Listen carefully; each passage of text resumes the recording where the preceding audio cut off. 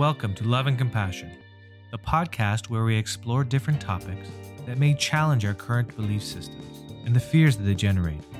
Our hope is that through dialogue, you, the listener, will be inspired and motivated in new ways on your own journey to living a more loving and compassionate life. Please welcome your host, Giselle Taraba. Hello and welcome to the Love and Compassion podcast with me, Giselle. We believe that love and compassion have the power to change our lives and change our world. Don't forget to like and subscribe to our podcast for more amazing content. Today, our topic is going to be healing our bodies, spontaneous healing, and obviously love and compassion. Today's guest is the best-selling author of the book, Healing Happens: Stories of Healing Against All Odds. Her articles have been published in Fitness Professional Online, 30 Seconds, and Sacred Dance Guild Journal.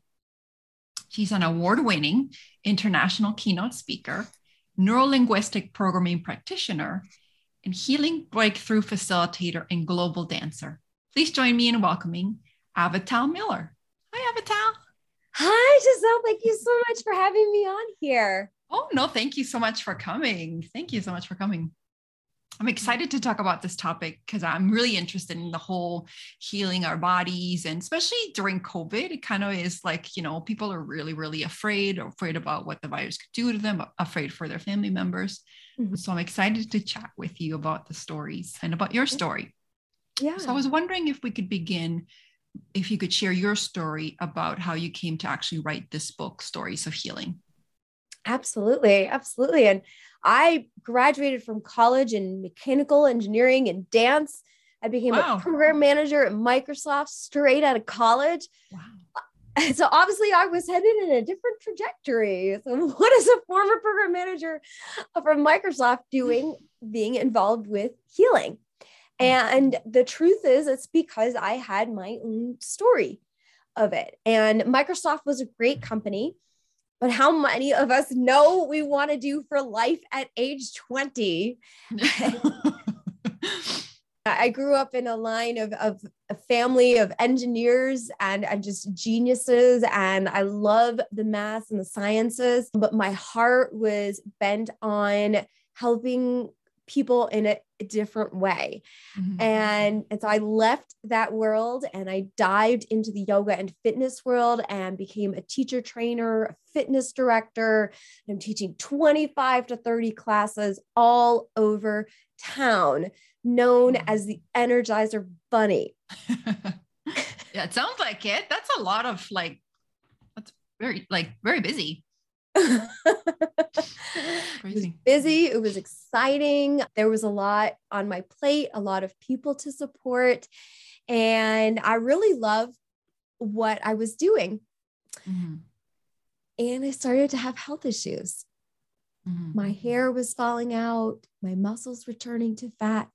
I was getting weaker than my students. I'm kind of wondering, am I going to be out of the job soon? Anybody you might wonder too, if you start losing your voice, how can I do this podcast that helps so many people?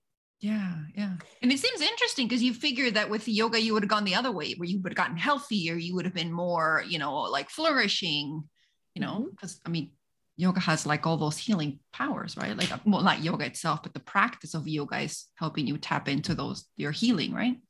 Yeah. And I think that was part of the other shock. And I was young. Yeah. Right? Yeah. But yoga is deep. Mm-hmm.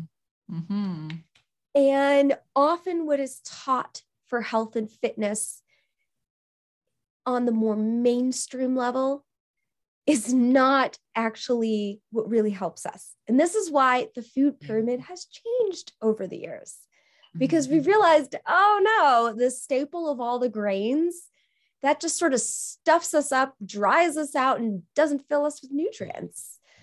And, it's like I changed my diet and all of a sudden I'm losing weight and I'm having more energy, right? Mm-hmm. And I'm less stuffed up.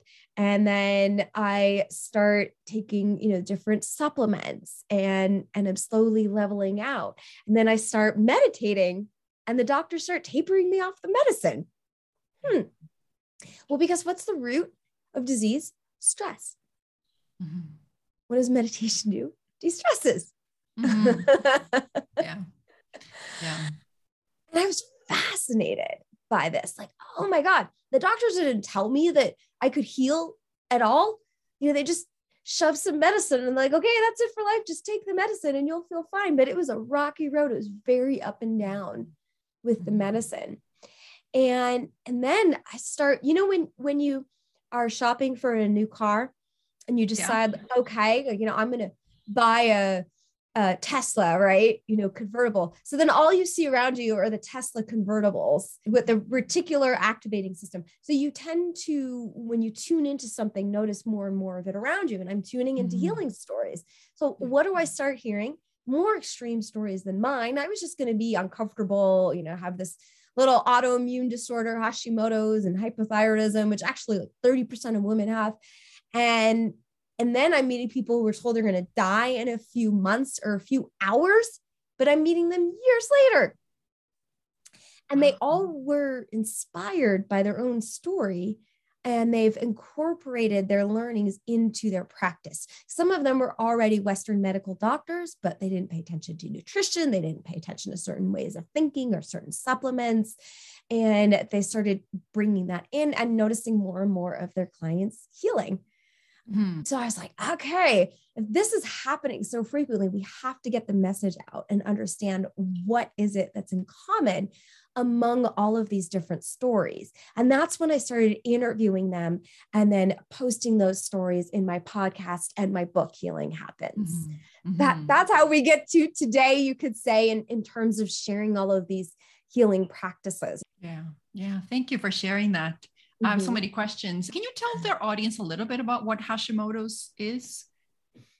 Which perspective would you like? Both, or maybe multiple, whatever. So you could give us maybe like are you talking about like a 3D perspective versus like a higher, is that? Actually, we could talk 3D, but we can, versus 5D. But what I can do first is say, medical doctors will say that Hashimoto's is your body attacking your thyroid gland.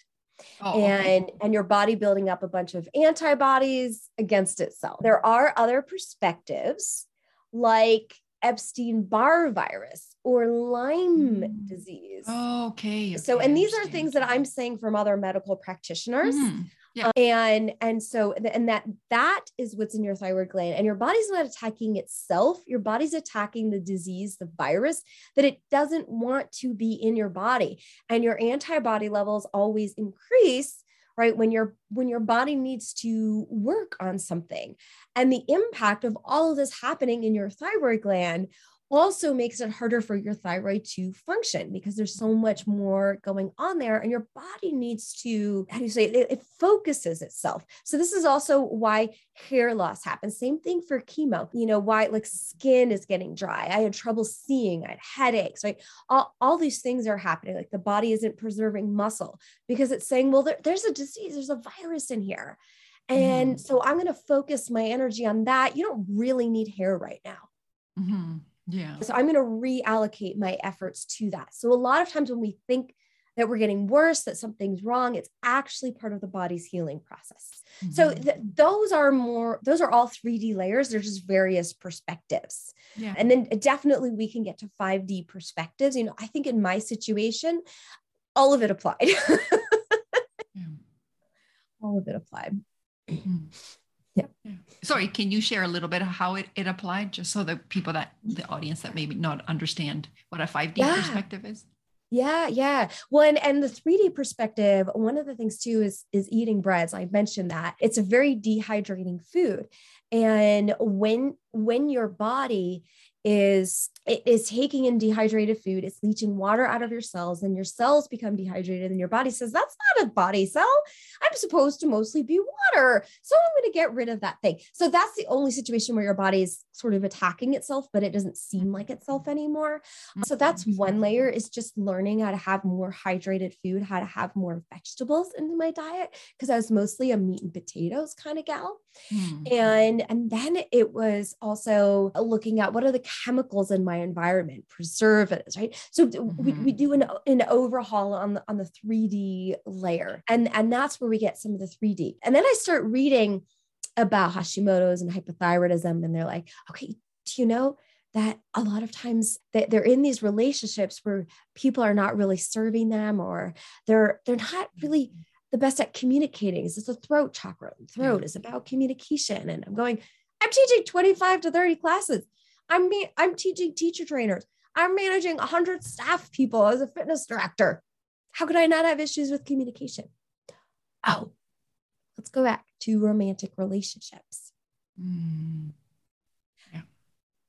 I do not choose people who are truly as giving as I would want in relationship.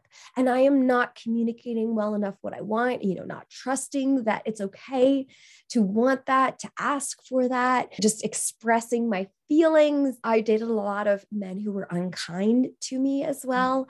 And just learning how to navigate the unkindness or getting out, which obviously I've done by now. So that's like you could say the mental, emotional layer. There's another interesting one. I mean, that I can go down a rabbit hole with all of these things that I've discovered over time. But another interesting one is, there's a bunch jumping in my head, but one of them was, shortly after I started having health issues, and I was really ashamed. So I wouldn't tell anybody. I'm this fitness director. And then here I am having these health issues. Like, nobody should know this, because that invalidates, my capabilities. And I don't want anyone thinking any less of me, So I was working at a center which had more older adults to it. I mean, very prolific. This was in Montecito, California. This is where Oprah has a home, if that sort of, tells you. But they're still older and probably getting more health issues. And one of them walks up to me and she's telling me she has hypothyroidism and all this stuff about the challenges. Oh, but you probably wouldn't understand. You're too young.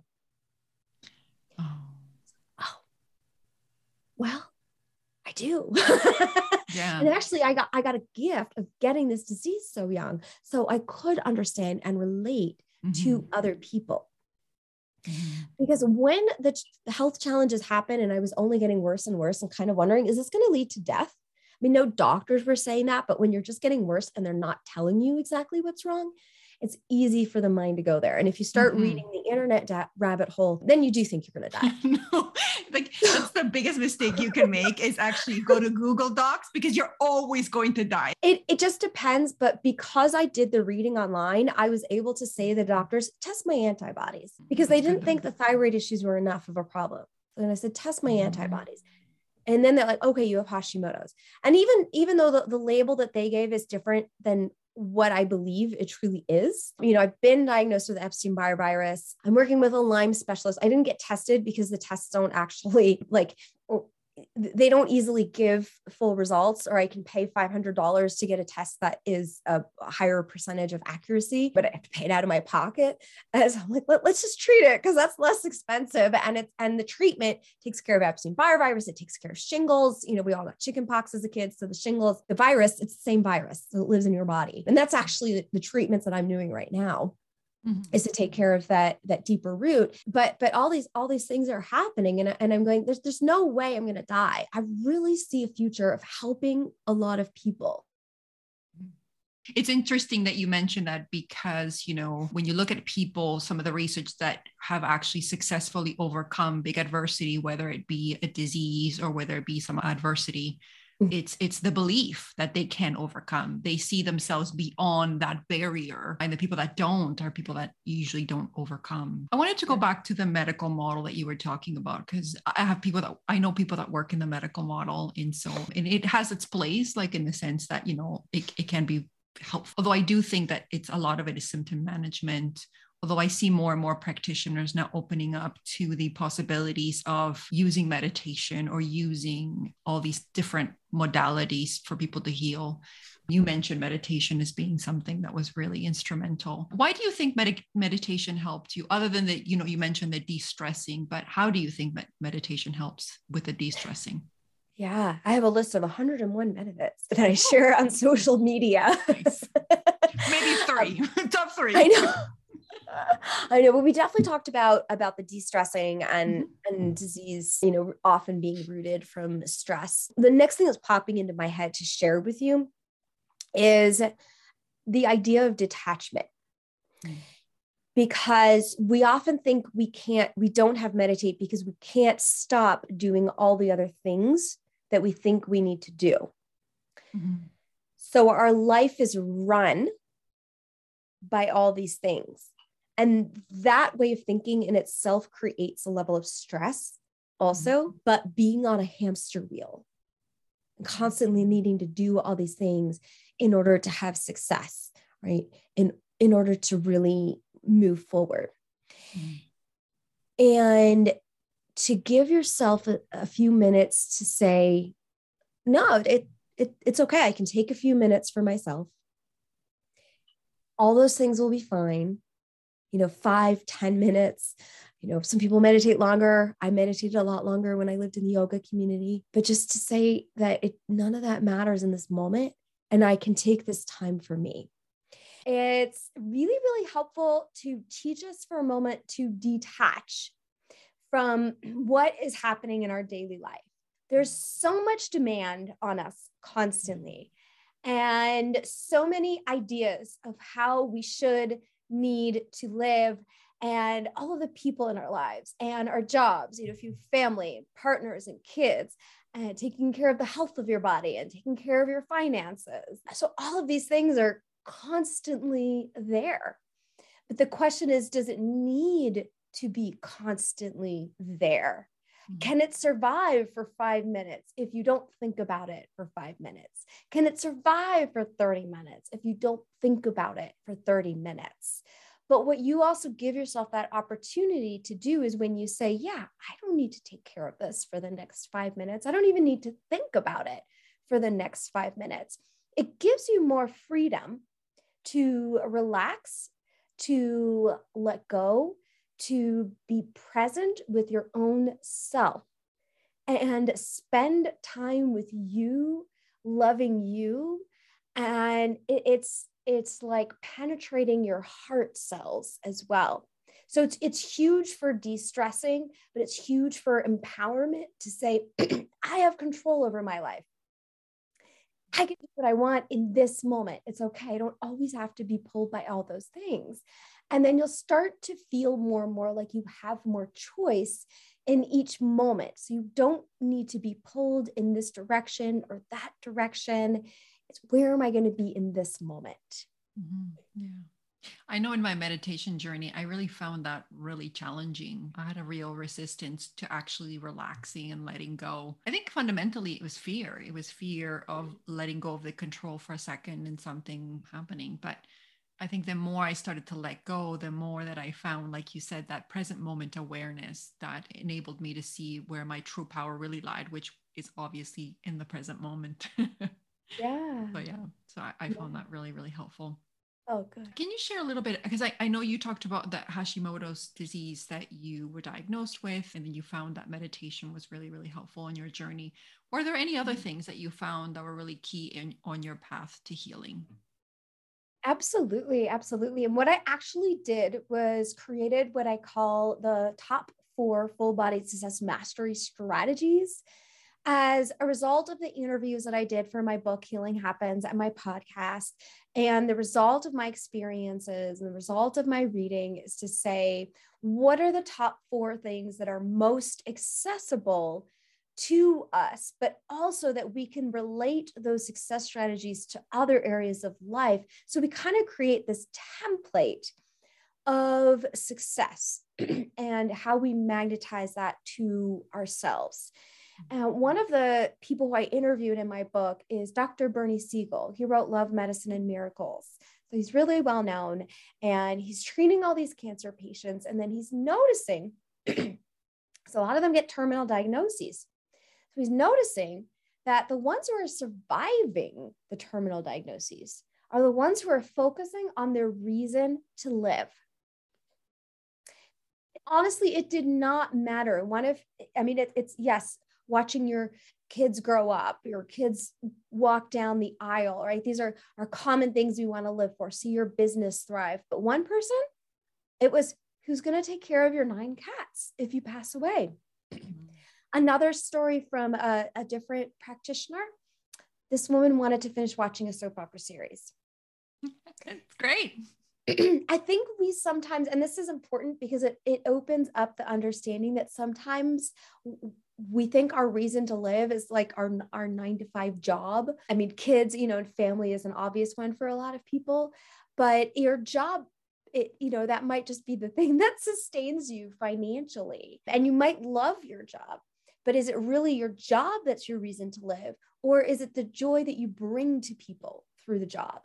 Is it your ability to problem solve that shows up through the job? So getting more fine-tuned as to what our reason to live is, allow ourselves to be more unique in that, allow ourselves to open up and to appreciate that. And I'd like to give this example, and I'm so curious where this goes, but I think growing up, I think I've always had appreciation for material things more than my family. Mm-hmm. And as soon as I was off on my own, I bought nicer things than my family did for my home. And my mother even made this comment about, like I was being too materialistic when she saw my home for the first time. Like, that's not us.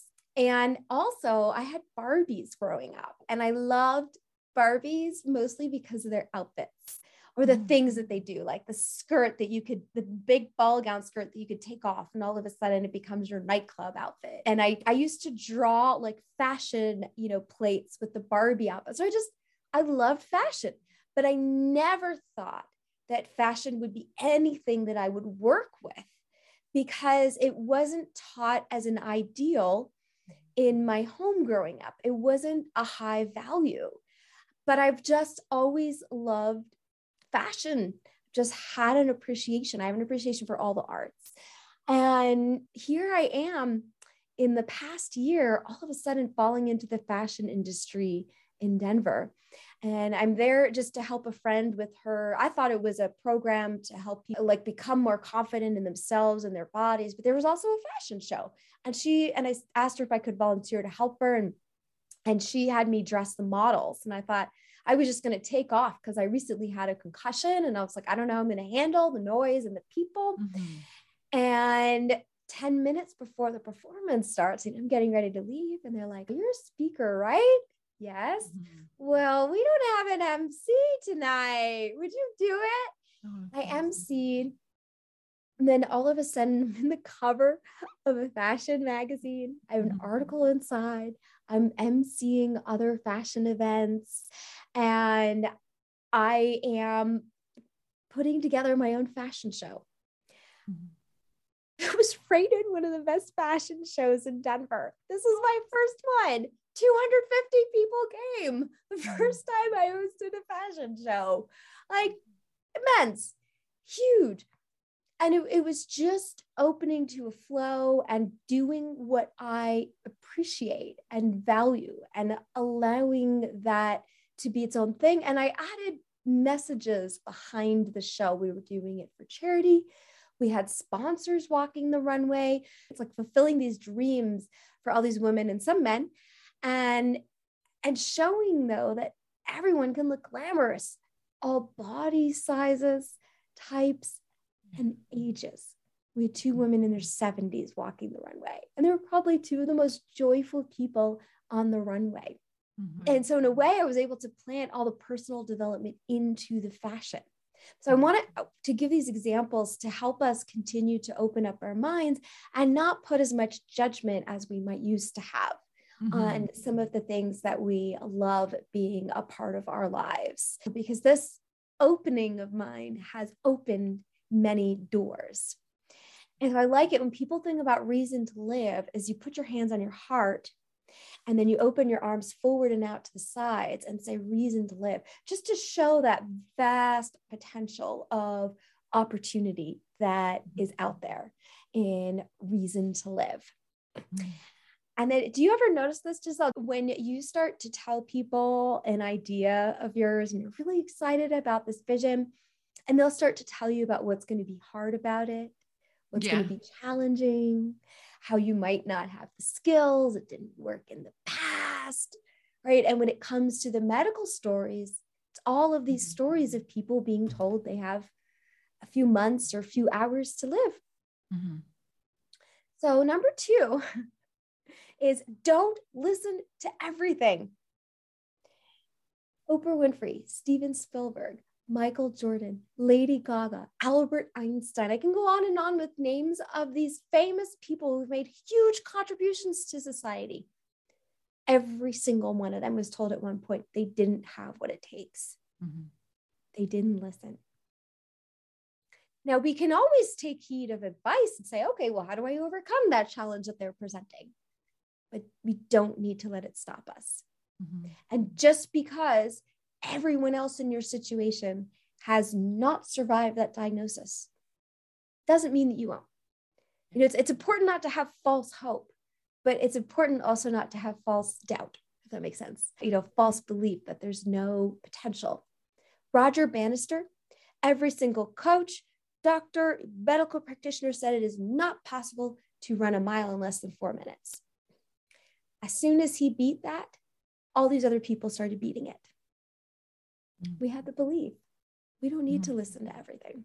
Yeah. Thank you for sharing that. You know, a lot of the stuff you said really resonated with me. I had read the book by Viktor Frankl, Man's Search for Meaning. And one of the things he said that was that the Holocaust survivors that survived were those that had a purpose or saw their lives beyond that occurrence. And so having a reason to live is so important.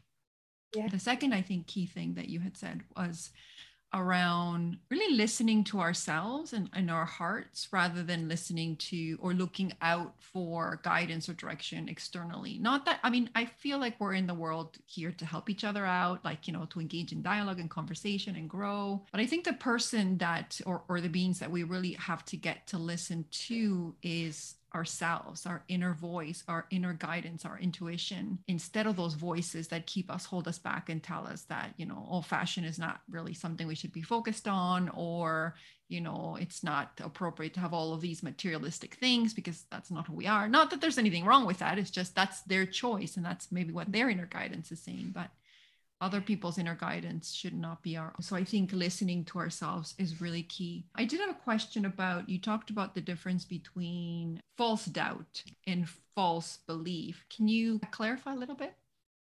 Oh, yes. False belief is what I'm specifically saying, or false doubt. False doubt is specifically when your doctor comes in and says, get your affairs in order, but then you actually live years and years and years and years beyond that. So that wasn't an accurate statement, right? Oh. If you believe you're going to die and then you don't. And then a false belief would be believing that you're going to survive and you don't. Is that sort of like, if I could just clarify, so in the people that teach kind of reality creation and manifestation really talk about you believing in the manifestation before you seeing. So they believe, you know, believing is seeing rather than seeing is believing. But some people say, well, that's denial. You're denying the current reality that you're experiencing. So I think that's maybe where people, but I think from my perspective, people that are in denial really do believe what they're seeing. They just don't want to believe it. Whereas I think from the manifestation perspective, it's more around truly believing wholeheartedly that whatever is going to happen regardless of the circumstances outside. Mm-hmm. What are your thoughts? Yeah. Well, first this is a great point. But first I want to clarify also my perception, in all honesty, is that there's the mind's belief and there's the soul's belief and the soul's understanding and true intuition. And the mind's belief, right? Thinking something, believing something, thinking that it believes something that doesn't end up happening, you know, in either one of those directions. The mind is the thing that doesn't necessarily completely control what's actually going to happen in reality. Mm. So if the mind's belief is different than the soul's desire, then that's one of the times, because there are times where people would say, I didn't believe like this was going to happen, and, you know, and whatnot. And the other thing I want to say, I mean, I feel like this whole world is our creation. Mm-hmm. And so in a sense, we can just create it however we want. So we talk about that, having the belief, having the visualization, and that helps manifest things. I think for me personally, when when I get an intuitive hit that something's going to turn out a certain way. I mean, how do I host for my first time a 250 person fashion show? Because I felt the energy of it, and I said, well, what's my target number? It's 200. My target number is over 200. That's an intuitive number, and then I got a venue that could host 300. So I was like, oh, okay, well, we can have up to 300 people. So we'll let a few more in, But I really had just an intuition that was going to manifest at 100% belief. But I think I had the 100% belief because it was also meant to manifest. So there's kind of this also ability to tune into what's actually going to happen. And that becomes your belief. So what I also say for people is to work on honing your intuition skills, which meditation is also great for. Yeah. And that will also tell you what to believe in. Mm-hmm. Yeah. If something is truly true, you don't need to remind yourself constantly of it. Yeah. You just do because you're excited about it. Mm-hmm. You do because you bring that experience to this moment. Mm-hmm. Yeah. But if it's true, you can relax and let it happen. Mm-hmm. Yeah. From my experience, the times when I've been able to like tap into my intuition and manifest successfully, it's always been kind of a knowing. I wouldn't say it was even a belief. It was like a knowing, like I knew there was no question. There was no doubt. And then there's other times when you just try to force the manifestation. You're like, come on, you're like a revving engine. It's like, come on. Yeah. I wanted to go and ask you, since you had talked about the difference between the soul and their mind, do you ever think it would be the soul's purpose to pass away, to, because it goes to the concept of death, right? Mm-hmm. Absolutely. I actually think that when people do supposedly die of a disease, that it's actually an excuse to die. Because again, when I talked about reason to live, we have dispositions, we have beliefs that we've programmed in. Mm-hmm. And for most of us, we think death is bad. Yeah. And most of us, would agree we don't really know what happens either. Mm-hmm. And there's a lot of religious beliefs that have created an idea, a concept of what happens. Mm-hmm. And so a lot of people choose that as their belief, but you didn't personally experience it to know for yourself, like how many of us truly have a memory, right? And then there's people who feel they've come closer, people that feel they truly have the memory and the connection, right? I just strongly believe some things. It may be true, it may not, but there's an unknown there. And so it's all we know is what's here, what's in this life. And we know how wonderful it is to experience certain people in your life and how much it sucks to stop experiencing them. Yeah. There's or if somebody leaves kids behind, right? Like there's a lot of things that are, in a sense, that feel terrorizing about death, or how somebody died. Was it painful? Freak accidents, like quick accidents, may be a different story than diseases that happen over time, just to say that. Those may literally be like this shock or surprise to the system, but we use it as an excuse because we culturally don't necessarily accept that death is okay. And this isn't necessarily true, but this is, my opinion or an idea for people to consider. But I wanted to say this also. I mean, as a yogi, there are stories that we have the control to just leave our bodies as well, and sort of what keeps us in the body and what doesn't, and what also sort of, there's a state, right, that yogis can be in where they're alive, but they're also not actually like functioning, in daily life, like they're just stuck in meditation for a long time. And again, I haven't personally seen, someone in that state, right, to know, is that true? But I believe in that potential. But here's the other thing I like sharing. My grandmother called me a few months before her 97th birthday. And she said, I'm going to die tomorrow. don't cry for me. I've lived a very full, complete life. Will you come to my funeral? There was nothing physically wrong with her. She didn't die the next day. She died 2 months later. So she didn't have like 100% control, right? But she knew she was leaving. Medically, there wasn't a reason. Did she die in her sleep?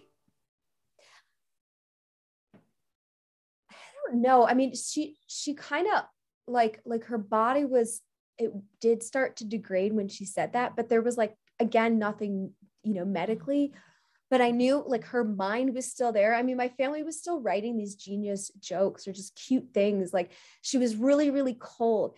And so they just kept finding whatever blankets they could to put on her. And they're like, okay, we found everything possible. And then she's like, that there's still hankies, which isn't going to keep her warm. So it was just this funny joke. So I don't know if she was, it might have seemed like she was going into sleep and then, passed in that moment. But I do know it happened pretty peacefully. Some might say she made a decision to cross over, right? I know that there are some cultures that don't perceive death in the same way. They, and even like the Egyptian culture used to perceive it as a transition into the afterlife or to another life or a new beginning. Another reality. But death is always so much harder on the people that are left behind because, like you said, we miss them. We want to be with them.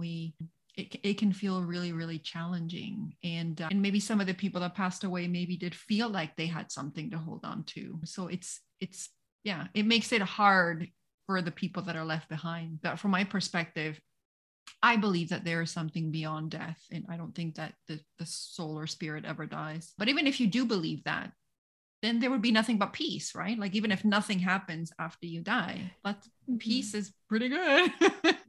So like, So I say do this fully while you're here. So when you end up on your deathbed, you're like, yeah, like my grandma, like I did it completely. 97, she's a few days from being 97. 97 years of fullness. And that's it. That's why I think it's so important. It's not just about healing, it's about living to the fullest and enjoying the journey. Like enjoying the journey is something that I'm really like becoming more aware of. Like I'm always trying to fast forward myself and even though like I live a fantastic, miraculous life, but I'm always trying like, I can't wait for that goal to come because then you're like, I should be doing something. But I want to talk about if we could just go back a little bit, I just want to talk about the transition between you on your journey to healing and you coming to write the book. How did you find people's stories? And I was wondering if you could also share your favorite story as well, or one of your favorites. Yeah, I would be happy to. And the reticular activating system, do you know that when you are going shopping for a new car and you decide, okay, I want a red Porsche, and then all of a sudden you notice all the red Porsches around you? Mm-hmm. So here I am going, oh my God, I healed from an autoimmune disorder beyond what doctors explained was possible. Mm-hmm. And all I know is that in the process of this, I was doing all of these natural healing techniques. Mm-hmm. And then at the same time, I'm the sales and marketing director of a book publishing company for the yoga path that I was on, for the guru Paramahansa Yogananda. And we compiled a set of his writings into a book that we called How to Achieve Glowing Health and Vitality. Coincidentally, that mapped the roadmap of it followed the roadmap of the actions that I took for my healing. Mm-hmm. And as a sales and marketing director of the book publishing company, I would present the books to other people. And I started giving talks on the book. So now you can see that I'm tuning into not just my story, but to bring that opportunity to other people. So my ears are peaked. Mm-hmm. So every time that my spiritual teacher, Swami Kriyananda, Paramahansa Yogananda's disciple, would tell a story of somebody healing beyond what was expected. Every time I was out and about somewhere and somebody's sharing their story, it's, oh, oh, wait, there's multiple of these stories going on. I need to put this in a book. Mm-hmm. One story, it's easy to say there's some fluke there. Many stories, there's something else here we need to understand besides what we're being told. So let me go find out. So it was making the decision. So obviously I already had a handful of people to ask to interview because I already knew some of their stories. A couple of stories were really old. So it's like those people already passed on, or, somebody didn't want to be out in the limelight. So I didn't get to interview them, but I had a few people to start with. And then literally it was kind of like the Valentine's soiree, the fashion show that I just hosted. I just would tell everyone I talked to about it, which is how so many people also got involved. So everyone I talked to, I'm writing this book, I'm looking for more people to interview. And that was just all of this word of mouth. And then at the same time, I'm also studying about the health and healing. And so I'm thinking, okay, who are some of these pros who I'm studying with? So let me reach out to them. What I will say, and what I do love about Dr. Bernie Siegel, because a lot of the famous people who I wrote to were basically saying, I don't have time for you, or they wouldn't even respond. And he answers his own emails. Mm-hmm. Like, he didn't need to see, he just wanted to share. So I just, my heart goes out to that man also for him doing that, and then I'm talking to somebody who's helping publish other people's books. I forget exactly which role in the publishing process she had. And she's like, okay, well, two of my authors are also, they're both doctors and they had transformations. Like I said something very specific when I was looking for the miracle healing stories, but it had to be an established medical practitioner. So there were a couple people who I interviewed, and it's in the book companion course. I included some interviews that were phenomenal, but they didn't fit the template of being like a health and healing practitioner, but it's very valuable. And it was more like of the spiritual perspective also that they gave. But so it's very clear. Like your established medical practitioner, it's really clear online because I want a place for people to fall into when they hear your story. I want you to feel credible that you're sharing the story. And then you need to have a story where it's like the doctor said this, and normally this is going to be their prognosis, and something happened in between, and then their prognosis changed. And then I had a story of somebody who did pass on because it was important to address death, but also to address that healing isn't just about living. It's also about living in the best way while you're living. Yeah. And so we wanted to address that, of the ability to make somebody's life more comfortable and to extend their life and to have the family feel very great, gracious, like very grateful of what happened. One of the stories that I just found really profound is Maureen Bell's.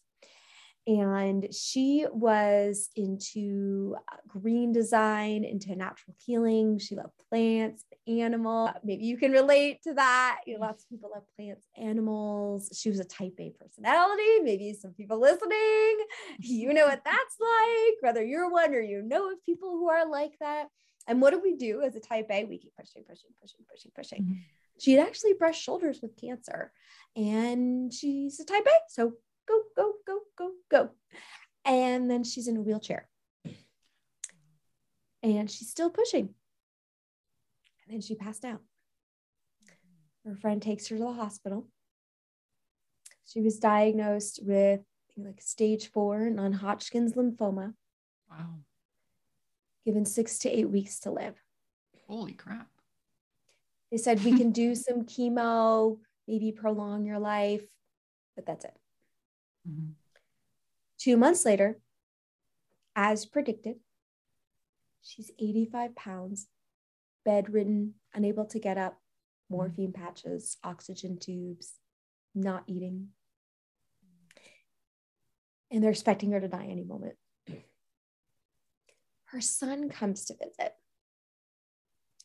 He remembers the strong single mom who raised him, who knew about natural healing. So as he's saying goodbye to her, thinking that's it, he also asks her, Why didn't you fight? Why didn't you fight? She's kind of wondering, do I have a choice? Choice. It rings in her ears. She goes into what people call a near-death experience, where she notices her body separate from her. Mm. And in that moment, it's like, ask your body, do you want to come back in? Or do you want to go on to something else? Yeah. And the body's like, sure, let's give it a try. Let's give it another shot. So one of the things was, before that moment, she was having this dream where it looked like her body was splitting into two and walking down two different paths.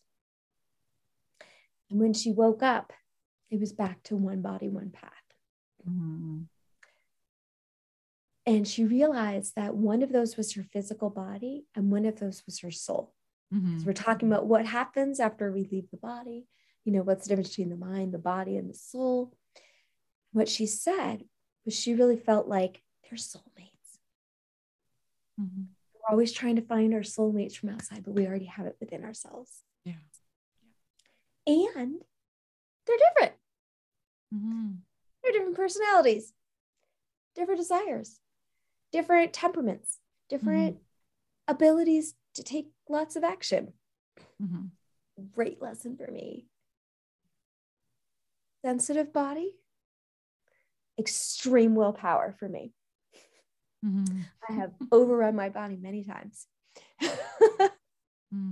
I love the fact that I believe that the body gives us messages when we need to slow down and stop, but we keep ignoring those messages and the messages get bigger and bigger until we listen. Yeah. But it's just to imagine, like, when you do have a partner, and whether it's business, romantic, whatever it might be, and you're on a vacation, and one of you wants to be like, okay, let's do one activity after the other. And the other one's like, I want a day of rest. I just want to sit on the beach and do nothing. And then you create a compromise. That's right. That's what you have to do with your body, is learn to listen to that. So she shared a meditation, which I share with people as well, about how do we learn to listen to our body? Because as she was going through the healing, when she wakes up, it's the first time that she didn't feel pain in months. Wow. It's the first time that she felt hungry. But the big thing was, so in the beginning of my book, Healing Happens, it's like, okay, well, here's this person who healed from diabetes, from getting this like 100% pure, natural, vegan diet. And here's all the risk factors of sugar, of meat, and blah, blah, blah. And then there's Maureen Bell, who they figured out that they would just put on a cooking show. And when she would get hungry, when something would salivate her, then her sister would go quickly make that food for her. And it fit into none of those categories. So she was also learning intuitively to tune in, and that in different moments, our body is wanting different things, that it doesn't always follow this one template for all of us at all times. But here's something else really interesting. And this is also what really fascinates me about her story. She had one more round of chemo scheduled after, that experience. And intuitively, she's like, oh, I don't need it anymore. But also intuitively, she got a message, go ahead and do it. And look up what's actually in the drugs. So they prop her up on the bed, sit a laptop in front of her. She starts looking it up. The first one, Vincastream, made from the vinca plant. Do you know what it is? Periwinkle. Oh. That was her favorite plant that she planted everywhere she lived as an adult. So now she's going into chemo, going like, oh, my favorite plant, periwinkle, is coming into my body. It's coming into my body. And normally, it would take about 10 hours for all of the drugs to get into her body. This time it only took 3. Normally, her urine would turn blood red. This time it stayed its normal color. Her hair was growing back in. She was gaining weight. And the nurses, they called the doctors and they said, did you give her a placebo? I mean, this is impossible. Like, for her condition, they said, no, we cannot do that for her condition. This is the real chemo drug. And this is also where we go back to don't listen to everything. Yeah. She was given 6 to 8 weeks to live. We're now, I think this was around like 2008, right? So we're about 14 years later. She came to visit my beach home in Oregon a couple years ago, walked on the beach. It was fully healthy, back to, in a sense, maybe a more balanced version of her type A personality, but just creating a lot of things for other people. And the chemo didn't have to have the negative side effects to the same effect that they did previously, because when her relationship was different from it, it changed. Yeah, it's so interesting that you mentioned that. You could eat a salad and it be such drudgery that you might as well be eating the hamburger. It's our relationship with it and how we perceive it. I believe that we are all part of source. And so all of these things that we have are source in itself. So there's no real good or bad. It's just our perception of what we think are good and bad. And so from that perspective, I think your relationship with anything could be positive or negative. The other thing is it reminds me of how powerful we are. These stories demonstrate our true ability to be able to be in our authority, heal ourselves and choose for ourselves like she did, to say, no, I don't want to go, or yes, I do want to go, depending on what you choose. Yeah, exactly. And so I know that you also I follow people like Dr. Joe, who I know his goal is to try to show that that these aren't supposed to be perceived as miracles, right? Like that this is within our capabilities, but we have, I guess, forgotten who we truly are, that we are these very powerful beings, and that we have the ability to do that once we allow ourselves to address our beliefs and our thoughts and our emotions. So when you got together and you got all these stories, was there like a common theme? I know you had mentioned 2 key things that you had found within healing. Can you share a little bit some of the other ones as well? Yes, I said reason to live and don't listen to everything. And number 3 is do what you can do. Dr. Brooke Goldner was diagnosed with lupus at a young age. She was actually on chemo in high school. And it healed her enough that she continued on to say, I want to be a doctor, and made it through medical school, barely, because especially when you start doing your residency, that's tough. And they don't make different exceptions for people who have, an autoimmune disorder. So she even had like a mini stroke during that time. And shortly after that, she met Thomas Tadlock. And they fell in love so fast that after 1 month, he asked her to marry him. Oh, wow. Now, Brooke is sitting there going, well, gosh, I mean, in 1 month, all we talk about is what are your favorite books, movies. She didn't tell him about lupus. Oh, okay. Yeah, because you don't have enough time to really get to know each other. Sorry. She says to him, I have this thing called lupus. I'm not expected to live long. Can't have kids. And my body's going to deteriorate as I age. And I'm going to have to be taken care of. He steps back for just 1 moment. And then he says, a short life with you is better than none at all. That's pretty great. Yeah. She's like, oh my God, I only thought I'd ever wear a white coat as a doctor. I'm going to wear a white dress. I want to look fabulous. Yeah. Vanity. He says, you've come to the right person. So he says, well, you've come to the right person. I'll put you on my workout plan. She goes, okay, but I'm a vegetarian, so I'm not eating meat. It was okay. And I think she wasn't vegan before that. So he made her vegan because he didn't have, like the dairy and the eggs as part of it. And the wedding's a few months later. She did her routine lupus checkup. No lupus. Wow. That was about 15 years ago. No lupus. She's had 2 kids. Oh, that's so great. Marriage. Yeah. What did she do?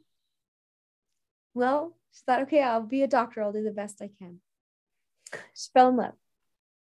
She wanted to look great for her wedding. That was when the changes happened. She wanted to look great for her wedding. And she's going, I'm a doctor. And wait a minute, the only change I made in my life was my nutrition. Because they don't actually, for general medical practitioners, they don't actually dive that deep into nutrition. So she started studying it more. Oh, there's something here. And now she focuses her medical practice around nutrition. Wow. That's pretty impressive. Yeah. And it shows the power of love, right? The fact that you can, it's, the motivation is there. The reason to live is there, right? And her reason for wanting to look good. I called that chapter, was it love or was it kale? Yeah. I think it's love, not the kale. Oh, that is a great story. Yeah. So that's number 3. Yeah. That's number 3. You want number 4? Yeah. Okay, wait, I got to take a sip of water before I say this one. Okay. Yeah, I ran out of water. So I think sometimes also when we get diseases, we think like, oh, what did I do wrong to cause this? But I don't believe that it's some divine retribution, from God saying, what did you do wrong? And here's your punishment. But there's often a message behind that of how we can grow in life. People change jobs. They move to a new city. They get out of a relationship. All of a sudden they heal. Yeah. And for me, I learned so much about health and healing. I'm able to relate to a lot more people. I'm able to create gifts to bring to people these teachings, these messages of how we can thrive more in life. All the other medical practitioners who I've mentioned, they have this gift of this wisdom that they learned that they bring out to other people and re-gift to other people. So the last thing is, and you have to sing this. So I do. Okay. But you reach your arms above you as if you're singing to the heaven. Okay. And you sing, what is the gift? What is the gift? What is the gift? I like this kind of silly thing, but imagine yourself going into the emergency room and you are in pain. You don't know exactly what's wrong. You're not really sure if you're going to heal. And you don't know how long it's going to take till you're seen and how much worse you're going to get before then. And then you're noticing everyone around you feeling the same way, thinking the same things. So you just feel worse and worse and worse while you're sitting there in the chair. What if you get into the waiting room, you reach your arms up above you, and you sing, what is the gift? Now they might send you to the Looney Hospital instead, but you're going to feel better. Yeah, that's so true. And we can use that strategy for anything, for challenges that come up and issues, because, I've spoken to so many people that have talked to me about when you shift from the why me or why is this happening to what's the gift, you start to open up to potentials and to possibilities that you wouldn't have when you were stuck in the why me, that victim consciousness, right? Like the why me, because I don't think the why ever gets you anywhere. Whereas the what is the gift really does open you up to the learning, which really is, I think, the purpose of the experience. Yeah. That's so lovely. So we have reason to live. Don't listen to everything. You got to say it with attitude. Do what you can do. Sing, what is the gift? Yeah. Oh, it's so powerful. Thank you for sharing that. That's wonderful. Yeah, thank you for asking. Oh, yeah. Can you talk a little bit about where love and compassion might fit into the healing stories from the stories that you have heard from, as well as your own? The thing that's popping into my mind in terms of the stories I'll say a point for myself also, but Sam Shelley, for some reason, is popping in my mind to answer this question. So we'll see how it relates. But he had bipolar, suicidal, MS. So he was on medicine his entire adult life. And one day, though, he just reads in a book, like meditation equals inner peace. He goes, oh, I want that. And he just sits down for 5 minutes. He does no instruction on how to meditate. He just sits there. 5 minutes. That's it. That's all he started with. 5 minutes. You don't have to push yourself so much. And he starts to relax. And he keeps doing it. And then he starts doing it longer. And then he realizes that all of the side effects of those diagnoses are in our head. And so he decides to create a different definition. And then just everything starts healing months. And he gets off of his medicine and his body is able to move and walk again. His mind becomes clear. And so now he does this program, he calls it Head Trash Anonymous, where you can clear your head out. But again, it goes back to what I was saying before about taking that time. And actually, I'll say this too, because I don't think he had any clear techniques when he was sitting to meditate. And I have all these wonderful techniques. And what they do is they help you basically let go of the mind so that then you can relax with yourself afterwards.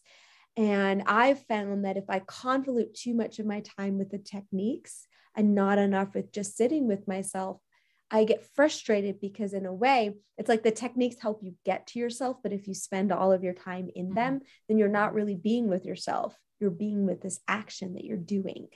Yeah. So that time to have the ability to get to yourself. So even if you need something predecessing to help prep you for that, but nothing else, but just being with you. I remember when I lived at the yoga community and the ceremony that was my most treasured, it was the one I loved the most. Like I felt like it created the most impact on me. I just felt it the most. And I hit this point where one day I couldn't even go to that because I was like, no, I have to just sit here with me. My hands on my heart, and that's it. But also what I wanted to say about the way that I went about my path, in a way, it helps that I believed the doctors that I was just stuck with this thing for life, because I didn't try to work against anything. I tried to work with it. I tried to flow with the disease and say, well, how do I live in the best way possible with this? Instead of trying to manicure, here's the result, that has to happen. And then falsely going for that, or putting my mindset in this feeling of there's something wrong with what's going on with me. And it's actually a lot of times when we use the word healing, it's counterproductive because the thought behind it is there's something wrong and that needs to change. Yeah. That is not a form of love. And what is healing? Love. Yeah. This man was wanting to commit suicide. And I think it was during the Depression, and how am I going to support my family? And he's like, okay, I'm just going to go dive into the ocean and commit suicide. And every time he tries to dive in, the waves would just toss him out and he'd get all bruised and he'd end up back on shore. And after a few of these attempts, he looks down at the sand and he sees this delicate shell in perfect condition. And he's going, go through all the waves and not get impacted. And it's way more easily breakable than I am. Yeah. He's going, oh, because it moves with the waves rather than trying to move against them. Yeah. And from there, he went back home and changed his life around. What a beautiful story. I do believe that, being more in touch with yourself, choosing to have your own authority over giving your authority away to other people to determine how your life turns out, as well as, not being in resistance in prioritizing yourself, really is an act of self-love. So thank you for sharing that story.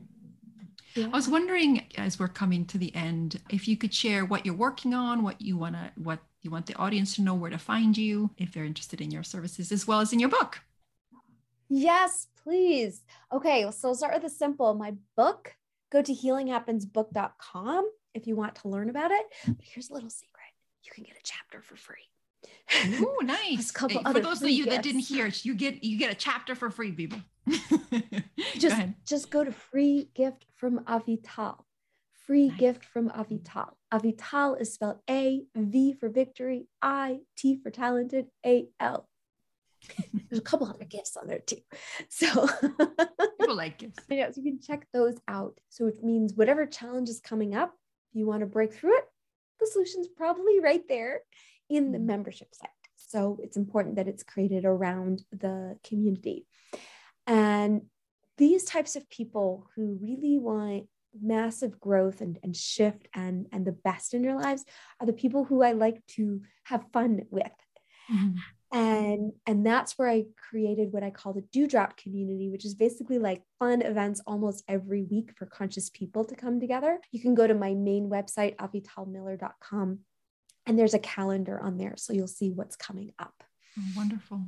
Thank you so much for being with us today, Avital. It was really a great conversation. And thank you, listeners, for joining us for another episode of the Love and Compassion podcast.